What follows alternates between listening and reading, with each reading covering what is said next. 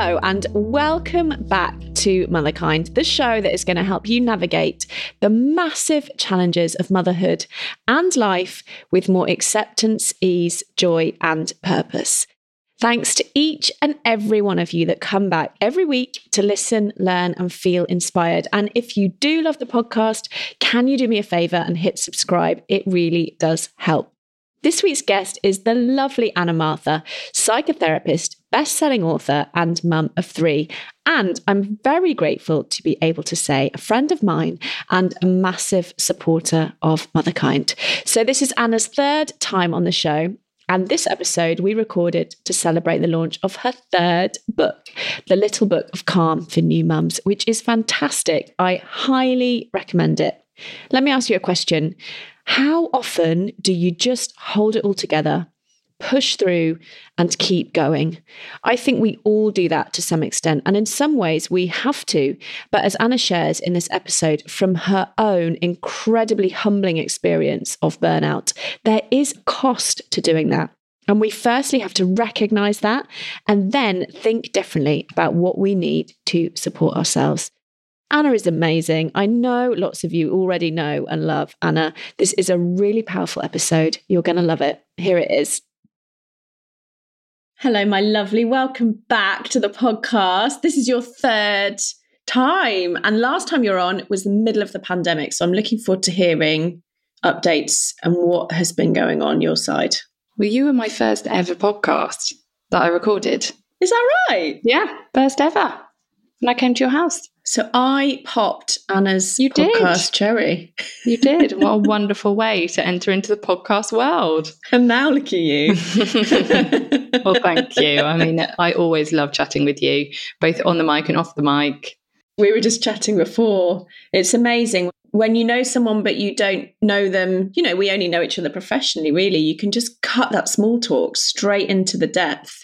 Let's do that now. You know, last time we spoke was the middle of the pandemic.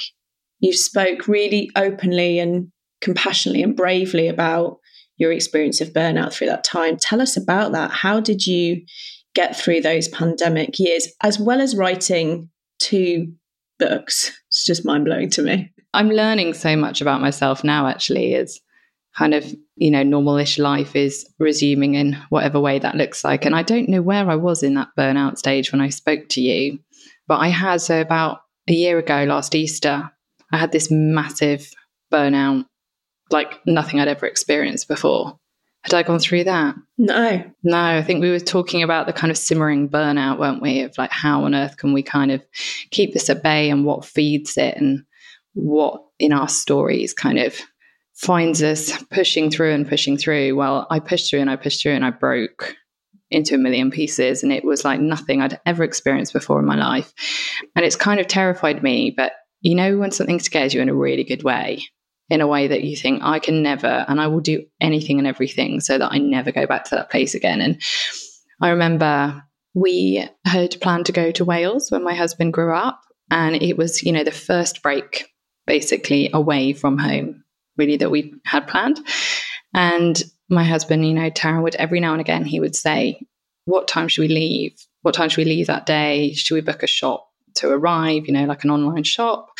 And every time he spoke about it, I got this kind of really intense wave of stress and panic in my body. So I couldn't talk about it. I couldn't talk about going on holiday. Now, the kids were so excited. He was so excited. They were in the process of selling their family home. So we didn't know if this was going to be the last time that we would be able to go there. So the day crept up and I got more and more stressed and we had to avoid the conversation altogether. And I just hoped that on the day we were due to leave, I would just deal with it and pack and do it. And he took the kids out so that I could do all of the, you know, just kind of the gathering together of all of the stuff. And I couldn't do it. And I sat on the kitchen floor and I just cried and cried and cried. And I just remember shaking and thinking, I can't do it. And I remember I'd packed a water bottle in a bag. So he came back, I think, an hour and a half, 2 hours later, and I was on the floor and I'd packed a water bottle in a bag, and that was it. And I spoke to my mum on the phone, and I was kind of in that, that hyperventilating, crying, snot everywhere state. And she said, Anna, what if you just didn't go? It was like it hadn't even occurred to me that that could be an option. But I was like, I couldn't not do that. Everyone wants this. How can I deprive them of that? And anyway, my husband came home and I sat down with him and I was like, I can't do it. So amazingly, for some reason, I was expecting to have to put up a fight. But I think he knew. He knew. And I said, I don't even think I can sit in the car for 4 hours with the usual squabbles and the snack requests and the turning around and the digging around for the drop toy. I was done. There was no sensory space left for me. And I felt so incredibly guilty as we told the children, and they cried, that we weren't going away, because this was the day, it was the day that had been kind of this countdown. And I remember I had to totally and utterly reframe the whole situation. And I thought, imagine if I spent a lot of money on a holiday for everyone, and that was a decision that I took out an overdraft, and I spent this overdraft on a holiday, and we all went away and we all enjoyed it. Now that is my collective debt that we need to repay. And I started thinking, I have spent the overdraft of my energy on trying to contain myself and the children and trying to keep life stable and okay as it can be in the pandemic. And I'm in debt. I'm in a massive red debt. So I had to think that this is therefore a collective debt that we have to repay.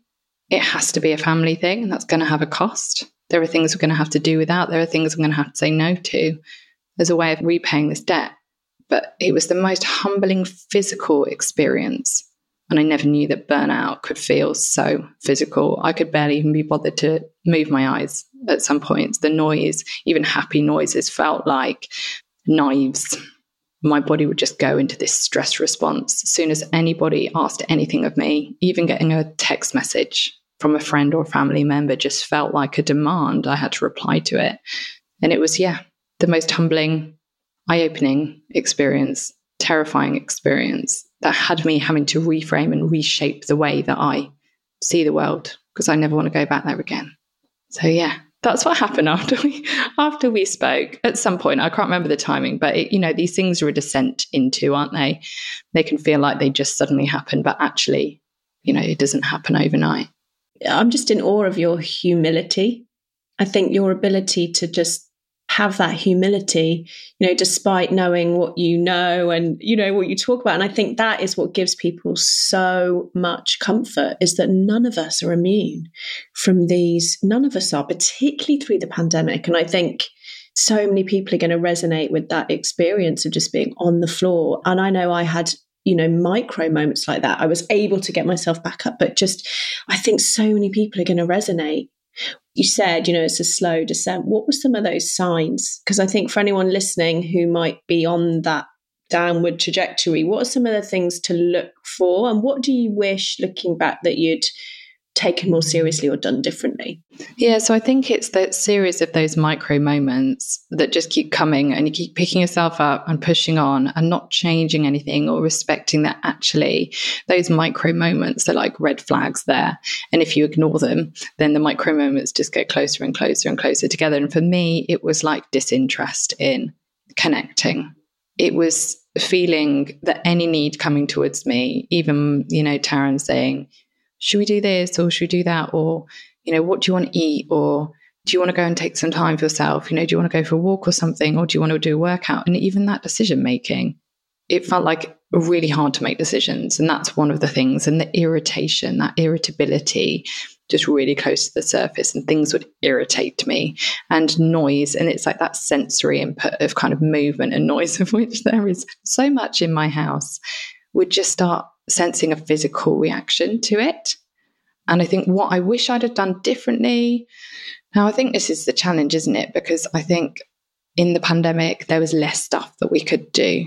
So I think a lot of people have experienced burnout, and it can be a combination. I think it often is a combination of the fact that you are the kind of person, you pick yourself up and you move on, and you have high standards, and you want to parent in a certain way that you're proud of, and that takes a lot from you, but you're not necessarily prioritizing the resourcing yourself.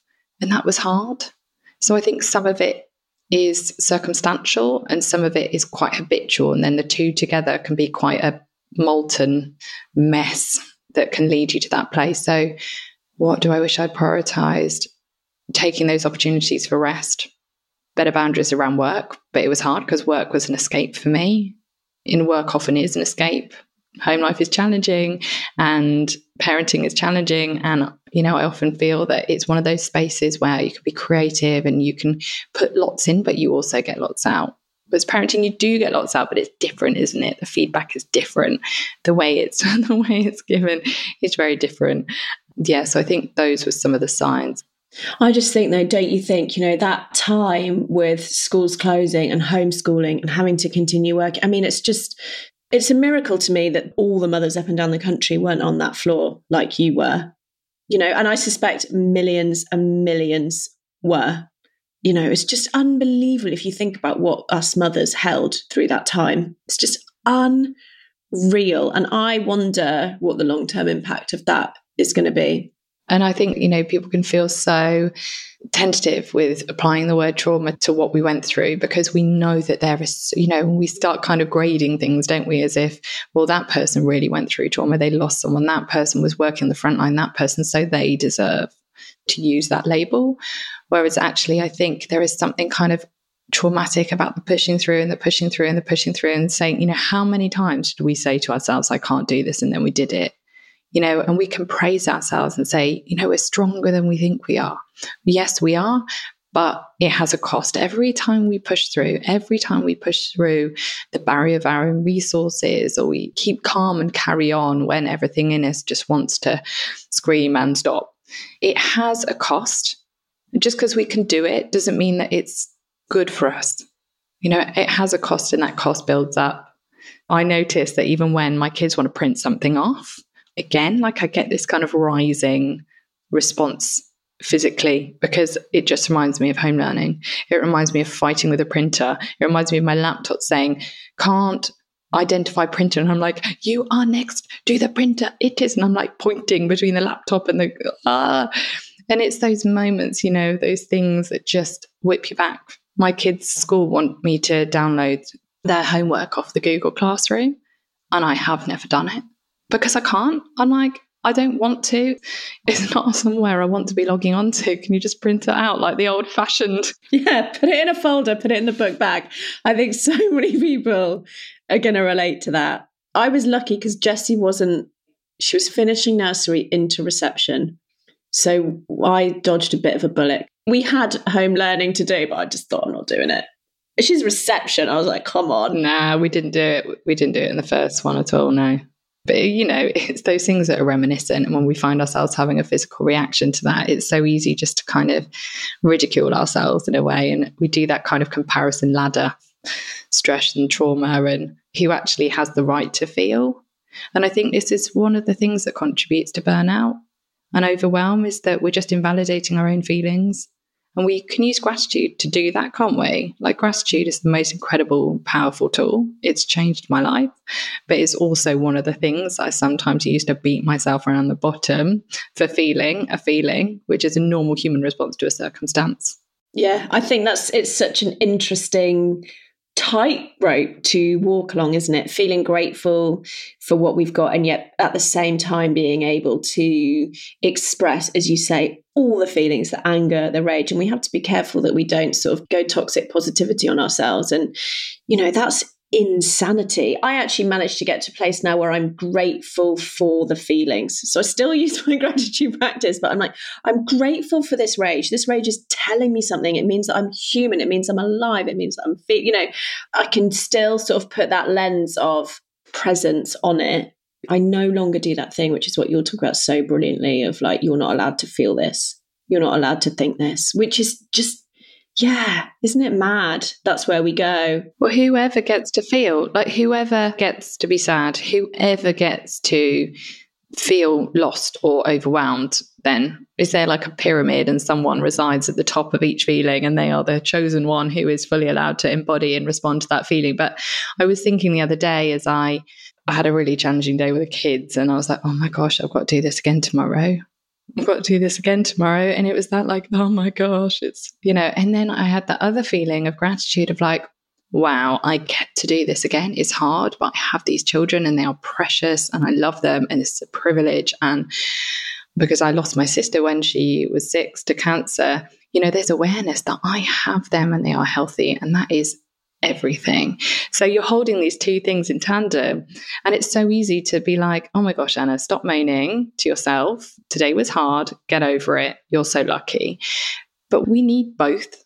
We need that response to the circumstances. It's human. We don't need to place too much kind of power on emotion. It's just a response. It's valid because you're feeling it and you're a person and you're valuable, but also that gratitude, that just brings in that bigger picture thinking that has us feeling that joy or that grounding. And we need both, because if we just were in our feelings all the time, we'd be all over the shop because they change so much. We'd feel overwhelmed. We might feel hopeless. We might feel kind of just stuck and lost. But if we were always just focusing on the gratitude, we'd be completely overlooking our humanness, the richness of experience. So we need both. We absolutely do. Someone said to me once, I think it must have been in a recovery meeting, which is where most of my wisdom comes from, that the definition of maturity is being able to hold two opposite truths. Yeah. So that's absolutely just so true and brilliant. And yeah, this is hard and I love it. I get to do this again tomorrow and I've got to do this again tomorrow. Like just holding those two truths. Both are true. I can feel both. Yeah. You don't need to use one to kind of just completely destroy the other. Exactly. So what's your recovery looked like from that burnout, from that floor moment? I have felt incredibly fragile. So it's been a long journey. And again, it's this kind of complete education of the nervous system and how sensitive we can become. And when we've reached that burnout, it's that physical thing. It's like your skin's taken off. It's like everything happening around you is directly hitting you. It's like there is no buffer to the world. There is no buffer between reacting and responding. It was just pure reaction. And as someone who likes to and has to try quite hard to be like calm and parent in a way that is more conscious and considered and, respond to people in a way that is kind of kind and compassionate, having that buffer removed made that incredibly hard. And it was a real challenge of identity. So the journey kind of onward from that. So has it been a year or 2 years? I think maybe it's been 2 years. Yeah, 2 years from that point, I've had to respect myself. I've had to respect this journey of it has been a recovery. So if I hit life too hard, then I may have a weekend where and I look at my app where I track my cycles and I just hope that I am like 2 days away from my period so I can have a reason to pin this feeling on. That kind of that hormone, irritable, reactive feeling. And then I'm like devastated because I look at it and I'm like, I'm nowhere near there. It's obviously just that I've been doing too much and I've gone back, touched on this state again, just a little bit. So I think it's life-changing in the way that if you don't want to go back there, you have to change your life. You have to start respecting and prioritizing your needs. And that is hard. That is hard, but I think we often overlook those small opportunities. So this morning I went for a walk for 10 minutes before my husband left at 7 o'clock in the morning. And I've been getting up often at 5:45 really naturally and just using that time and thinking, I like that because I can go for a walk and I know that that helps me. So I could have easily not gone for 10 minutes this morning, or I could have gone for 10 minutes, listened to the birds and walked through the woods and come back to crazy breakfast time with the kids with something to give. So it's taking those little opportunities and not overlooking them and taking the big ones and dealing with the guilt that might come with that and doing it anyway. Yeah, it's really utterly transformed the way that I view and respect self-care. It's not cheesy to me. It's literally the way that I love my children and the way that I love my husband. I totally and utterly agree. How's it changed how you run your business? Because from the outside, it looks like, success after success after growth after growth. How's that factored in with the recovery? So I spend a lot of my income on people. So I've got a wonderful Kate who works, I think, almost as much as I do. I think she probably does like 2 days a week on all the logistics and the admin side of it. And then I pay someone else to edit all my podcasts, and I pay someone else to do all my website. So that's my resource, because your well-being is expensive. It's expensive as in it costs a lot to be okay. Now when I talk about cost, I'm talking about kind of that priority, those moments of space and rest, and the logistics around that might be asking people to support you. It costs a lot in making those decisions around kind of nourishing yourself in whatever way that looks like. For me, it's the financial cost of, to be able to do this job that I love, I need to spend a good chunk of my income on the people who can help me not be doing it all the time with every waking moment. So that's how I'm doing it, is that I'm not on my own. Yeah, I relate. And I'm the same. Like, I'm not very good at buying myself clothes or things like that. I spend most of my money on help in the house as well. I have a lot of help in the house and childcare help, because that's what I need in order to continue doing this juggle. It's a privilege for sure to be able to do that. It's a massive privilege. It is a real privilege, but it enables me to enjoy doing what I do. It's the only way I can carry on doing it. I can't do everything. And I'm also much more confident with my no's, because I know the cost of the yeses that I can't afford. So I don't feel guilty when I say no. I say it kindly, but often, there are a lot more no's now. And I don't feel that same torment that I used to, like that people-pleasing torment of like, oh, that opportunity might never come around again, or what they're going to think. And, I know the cost of the yeses that I cannot afford.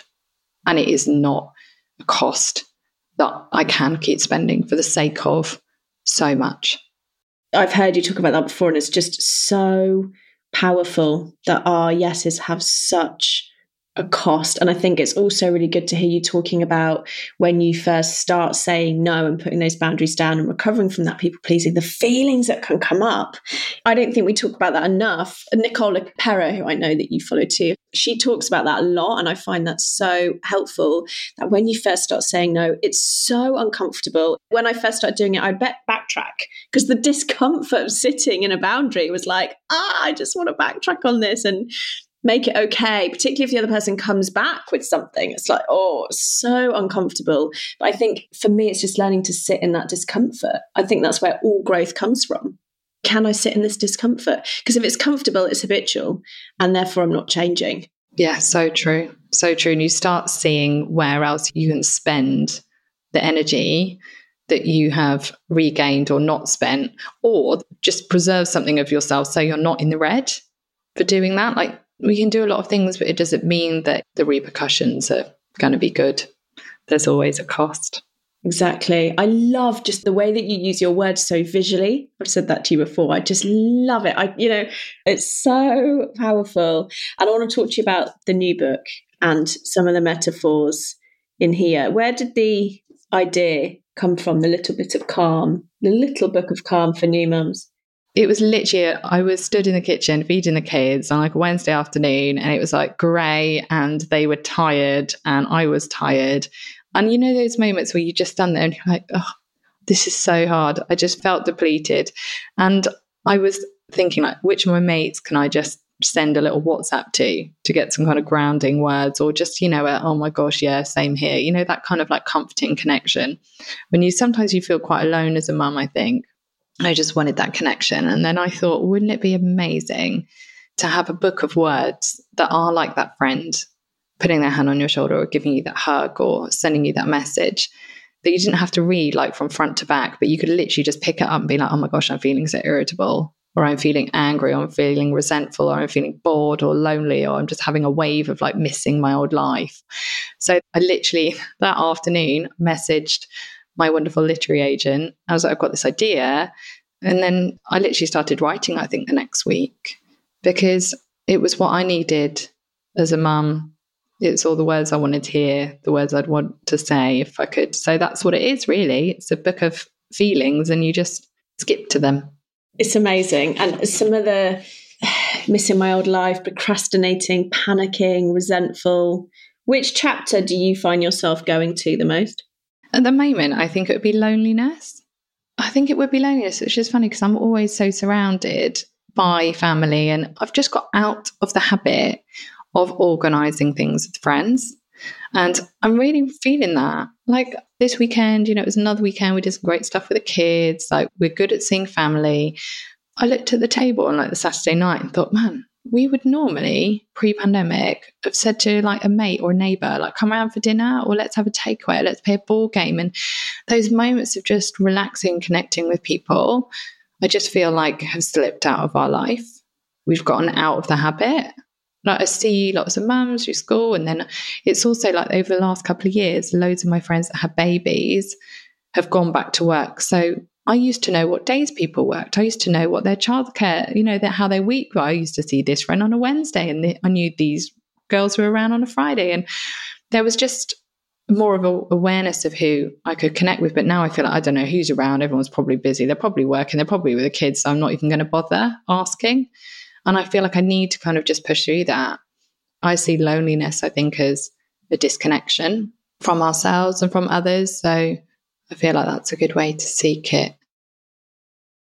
A quick word from this week's sponsor, Gimondo. So studies show that regular exercise not only builds your physical strength, but also boosts your mood, reduces stress, and increases self-esteem. I definitely know that one of the easiest ways for me to get that serotonin flowing is through exercise. So let's get more of that incredible post-exercise feeling with Gimondo, which is an online fitness and wellbeing platform with hundreds of 20 to 30-minute workouts, brilliant time for me, and programs ranging from HIIT and yoga to dance and meditation, plus thousands of healthy recipes. Gimondo will help you make exercise a consistent part of your routine because, as we all know, consistency is the key. And because Gimondo is online, it will give you freedom and flexibility to decide when and where you work out, which is for me in my living room. Start a free 14-day trial and save 50% on your annual membership by visiting gimondo.com. That's GYMONDO.com and enter the code MOTHERKIND.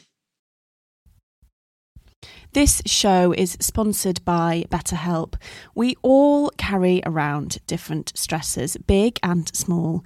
When we keep them bottled up, it can start to affect us negatively. And therapy is a space to get things off your chest and to figure out how to work through whatever is weighing you down. Therapy is just an incredible, safe, non-judgmental space. I absolutely love it. So if you're thinking of starting therapy, give BetterHelp a try. It's entirely online. It's designed to be convenient, flexible, and suited to your schedule, which I think as busy mums is what we all need. Just fill out a brief questionnaire to get matched with a licensed therapist, and you can switch therapists anytime for no additional charge. So get it off your chest with BetterHelp. Visit betterhelp.com/motherkind today and get 10% off your first month. That's BetterHelp, HELP.com/motherkind. Back to the episode. One of my biggest survival tools, I call it, is isolation. It's my biggest one. Probably, top two is isolation. The moment things get hard for me, I just want to hide, and I literally will isolate myself. I can go weeks just doing the drop off, seeing the guy, seeing the kid. If I'm not careful, I really can. I can ignore messages from my friends. It's huge for me. It's like a social anorexia that I go into. It's definitely an addiction. And it's really, really hard because I don't notice it always when I'm going into it.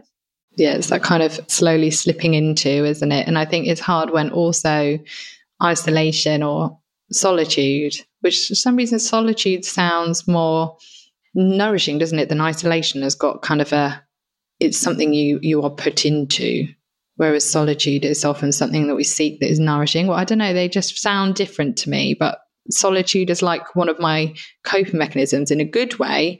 I need it, but then also you can get too much of it. Do you know what I mean? It's like a spectrum, isn't it? I think solitude for me is like spending that time connected with myself. That's really positive. I think how I know that isolation and sometimes the like social anorexia side of me is that I do it to avoid. I'm doing it because there's something that I'm avoiding. And one way that I go there is I just want to hide. Whereas the solitude is definitely like a positive for me. And I think those words are interesting to think about, aren't they? Loneliness and solitude. Yeah, and how so many things and coping mechanisms are so socially acceptable, which kind of makes it harder, doesn't it? You know, having time on your own is really socially acceptable. So when does it get to a point where your mates are like, Zoe?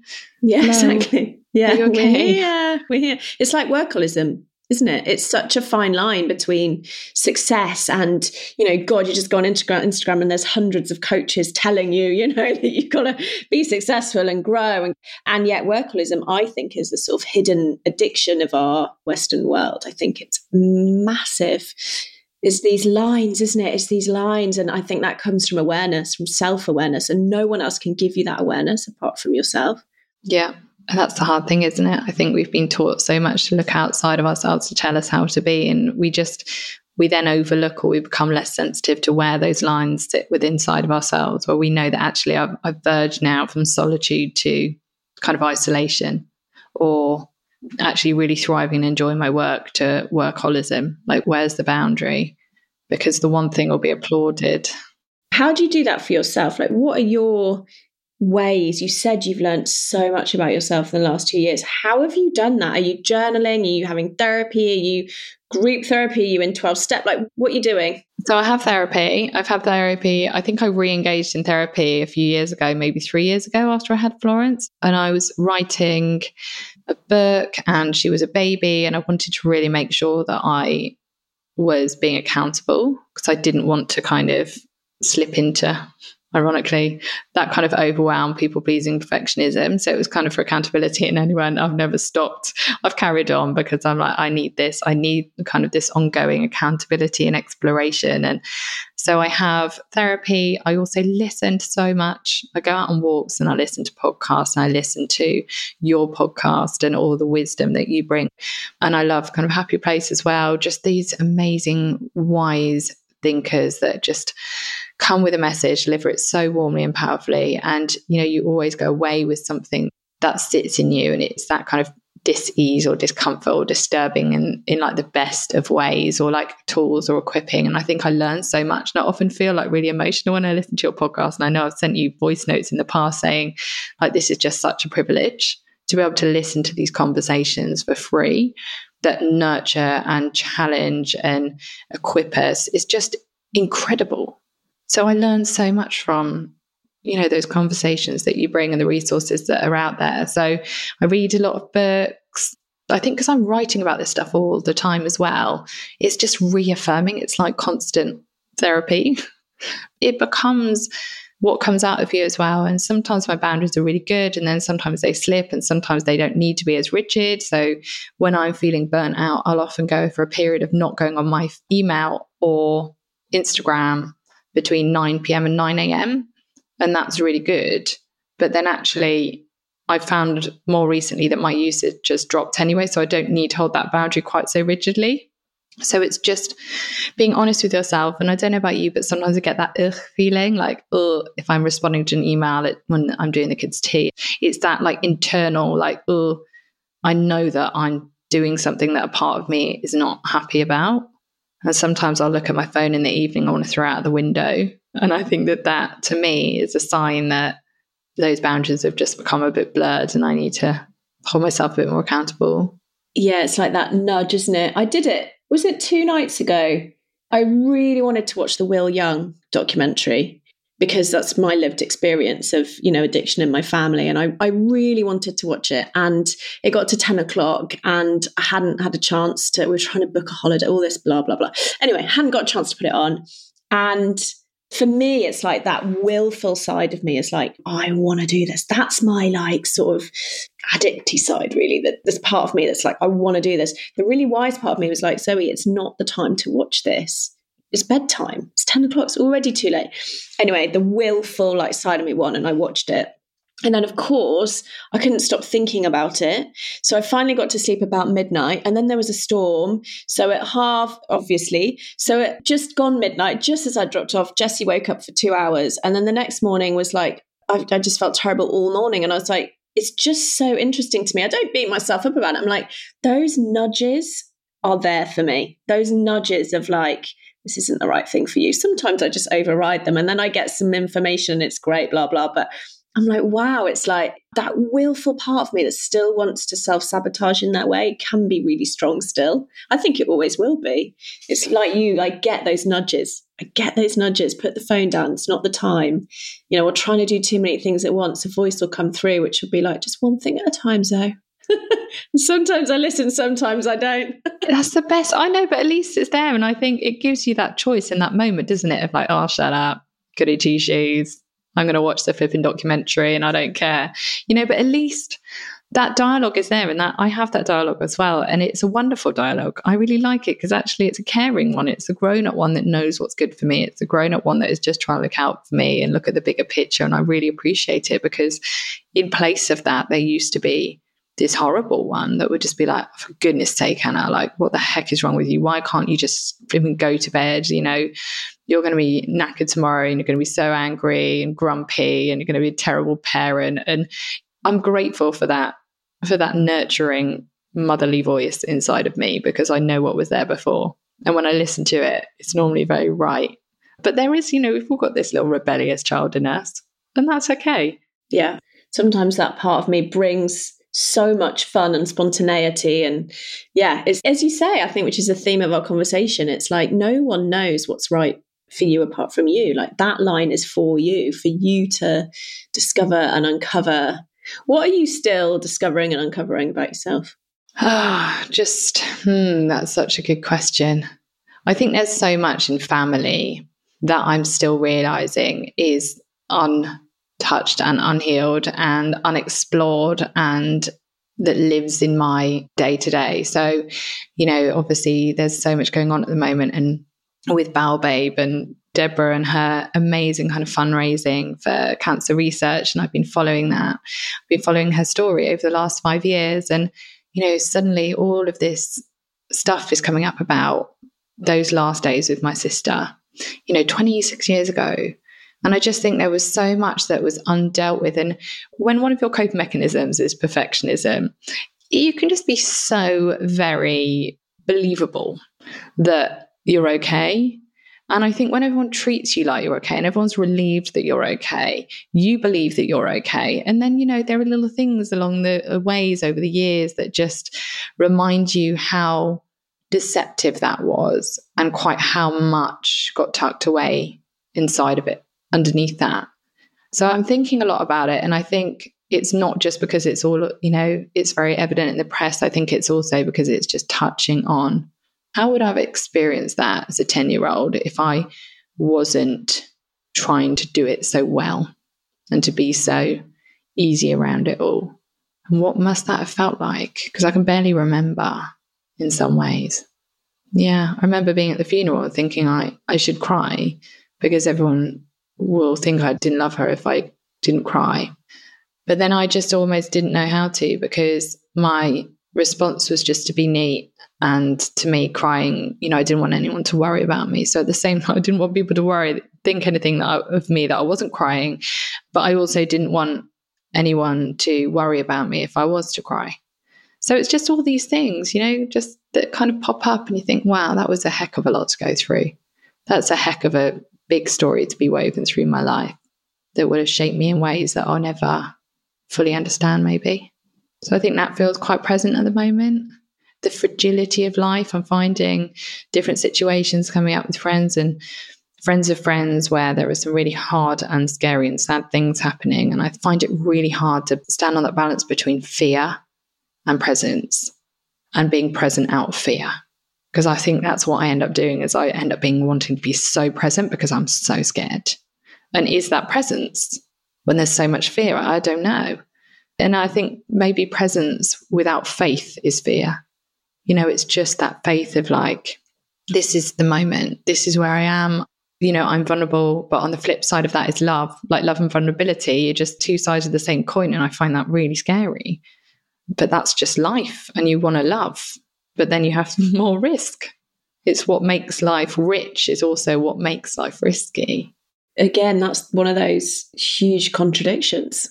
which we have to hold. It's like, yeah, if I don't love, I don't have that risk. And thank you for sharing about your sister. I actually got goosebumps as you started sharing, and I found that really emotional because I was imagining 10-year-old little Anna just keeping very neat. And you know what I think? As I've gone through this sort of healing, I guess you would call it, path of unpacking and peeling the layers, is that the things come up right on time as I'm resourced enough to look more deeply at them.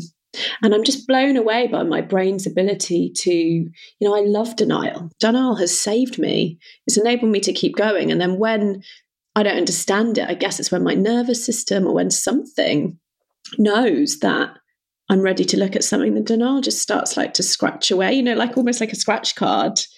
And I'm incredibly grateful for those moments when I'm like, okay, here we go. Here's another. I was just sharing one with you actually before we started recording, a new memory I had this morning, a new realization. It's like, wow, it just keeps going. It keeps going, the deepening, doesn't it? Yeah. And it's like you can untether things a little bit. And then other things start becoming unstuck that you never realised were tied to that. Like, and I sometimes think of like a hot air balloon, and they're kind of the ropes that hold it down. And sometimes it's just like you just start soaring away at one, and then you see it kind of move and jerk, and then it lets go, and there's freedom in that. But it's not easy, is it? It's not nice to look at ourselves sometimes in those dark corners and just go into them and think, actually, there's some tidying up here to be done. But then I can look at that corner without, I don't know, it's just clearer. And we can move into that space and we can live in that space, and we just, embody ourselves a little bit more each time. Gets more expansive, doesn't it? I used to be so small, and as you create more spaciousness by looking at the harder stuff, when it's right on time with the right support, it does get more spacious and expansive, and bandwidth and all those lovely words. Such good words. Such good words. So what are you feeling really excited about? The book's coming out. Yeah, I'm excited about that. I'm really excited about that. And I think for the first time, so this is the third book that I've had out. The first one, I cried all day, and not happy tears. It was horrible. And I remember coming downstairs, and Tara and my husband and the 3 kids decorated the table and like got flowers. And this was like deep in lockdown, and all of my publicity stuff was online, and everything was all Zoom and this and that screens, and I just remember crying because I didn't feel how I expected to feel. I expected to feel really great, really proud, and I just felt like myself, and I wanted to feel different, and I wanted to feel better, but I didn't. And it was just like this massive anticlimax of, oh, I'm still the same. I've just written a book, but I'd known about that for a year anyway, and now it's just out. And so the second one was a bit more, I guess I can enjoy it a little bit more. I didn't put the same pressure on it. Whereas this one, I do feel proud. I already feel proud, and I'm excited for people to have it. I know that it's not going to make me feel like a better person. It's not going to take away any of my kind of insecurities. But I think that first one, it was like peeling off that layer and realizing that, man, I'm still looking for that approval. I'm still looking for that nod. I'm still hungering for that. And that was hard to see, especially when I write so much about self-esteem. You just realize there's another layer. Thank you for sharing that, because I think Glennon Doyle said to me when I asked her about this exact thing, she said, there is no there. She said, Oprah called me. She goes, I felt no different. She's like, we think that we're going to get these things and then it's going to finally make us feel. And she's like, it's an inside job. And in some ways I find that really reassuring. It's an inside job. In other ways, really annoying. Like, wouldn't it be great if we could just get these things on the outside and it would fix us? Wouldn't that be amazing? It would be great. And I think one of the most pertinent things I ever heard on this was Robbie Williams talking about how he reached the mountaintop of his kind of musical career and sold the most tickets. And then he said, I still wanted to kill myself because he was feeling so suicidal and depressed. And he thought, wow, you were on a mountaintop of what the world said was success and the adoration and the sellout tickets, and you still felt utterly hopeless. So it just, it's that reminder that we have to affirm ourselves along the way. We have to accept ourselves along the way, because nothing is going to happen that is going to do that for us. It's an inside job. sometimes I go there, I think, oh, I do the when then game. When I have this, then I'll feel. When I have this, then I feel. And I have to really catch myself like Zoe. I remember the day I gunned for a first at uni. I was like, I don't know why. I just decided I'm going to get a first. I did economics. I'm numerically dyslexic. I don't even know how I did it. And I got a first. And I remember it was one of the hardest days of my life because I stood there looking at that result and I realized, shit, I feel no different. I feel the same. And I was like, God, so if this doesn't work, this whole attaining stuff to change how I feel, what does work? That's one of the many reasons that set me off on the path of, looking more deeply at myself. And yet we're so sold. Well, that's what we're encouraged to. It's like the dangled carrot. Keep going, keep pushing, keep working, keep wanting, keep spending, so that then you'll get the feeling, and the feeling never comes, or it never lasts, or it has a high cost that kind of outweighs the benefit. Or it's really determining what is your why. What is the why? What is your why? My why is to equip people with the tools that help me, in the hopes that they will raise the bar for their own mental and emotional well-being. Because I think, as mums, so often our bar is so high for our parenting, and then it is often so low for our mental and emotional well-being. And it's like the one needs to come down and the other needs to go up. And I just hope that through my story, that is what people can find some compassion. I think that's it. I want people to find compassion for themselves, because finding it for myself is changing. I say changing because it's always going to have to be a thing, because my default is not compassion. It's changed everything for me. So you kind of just want to pass it on in whatever way you can. So I think that's it. Yeah. It's beautiful. And you do it so brilliantly. I know I've told you this so many times, but I think you are such a gifted communicator, and I'm so grateful for you and, what you bring to the world. No, I feel the same. But what would you say your why is? Oh, I think I'm still figuring that out. I really think I am. I think for me, my journey has been one of, really generational. And I think I haven't quite stepped into that place yet. I feel a lot of imposter around speaking about that. And that's what I want to step into more and more. I really, really want to help families and parents and mothers in particular with changing that cycle, breaking that cycle. How do we do that? Because I think when we become parents and mothers, all that stuff comes up to the surface. I know that to be true. But then it's like, what do we do with it? I feel like you do that so much already. So if you're wanting to step into that, you're stepping. Maybe you're seeing the further down the line that you'd love to see that kind of outworking. But I think the awareness that you bring is so powerful, because as soon as we start realizing that there is more for us, as soon as we start wanting that and being given the tools, which you bring us so many tools through the words and the conversations that you facilitate, but that just disturbs that kind of like that generational rhythm, because we're like, what? Maybe there is another way. Maybe there is another way for me. And then how can that not change for the next generation? Because as we change, our kids are experiencing difference. So they will go on to do different. Exactly. I think that's where my absolute passion and why is. But like you say, I'm stepping. I need to not shame myself. I can so think you're not confident in it yet. Well, hang on, because it's an ever evolving journey and learning, isn't it? So thank you for reminding me to recognise that. So I always ask the same question at the end, which you've answered twice before, but I know you'll give a different answer this time, which is, if you could give just one gift to all the mothers in the world, what would that one gift be and why? I think I want to go with one about guilt. Never let guilt go unaddressed. Never let guilt go unaddressed, because guilt will shame you. It will tell you you're a failure. It will tell you that you shouldn't be doing what you're doing. It will tell you you're not worthy of rest. It will tell you you're not worthy of love. It will make out that there's a wrong that you've done that you need to put right. So never let it go unaddressed. And I've got a 3 little tip thing that I do for this. So ACT, address what you're feeling guilty about. I'm feeling guilty because my kids have too much screen time today. Okay, C, compassion. How can we pour compassion into that? Because everyone is deserving of compassion. It might be that you've got so much going on, like that was the only opportunity for rest that you all had today.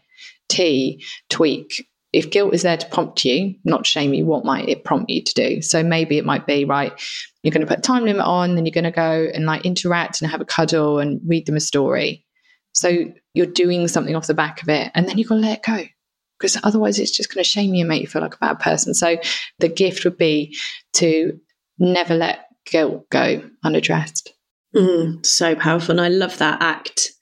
Oh, thank you, my lovely. It's just such a joy. I just wish you could be the guest every week. we could just unpack this stuff. Thank you so much, Zoe, for all the conversations you bring and for the absolute privilege of being a part of that. Oh, you're welcome. Lots of love. So that was the episode. I hope that you really enjoyed it. As ever, if you did, please consider sharing it with your friends and leaving me a review on iTunes. It really does make a difference to the number of mums that we can reach with the brilliant wisdom of the guests I have on.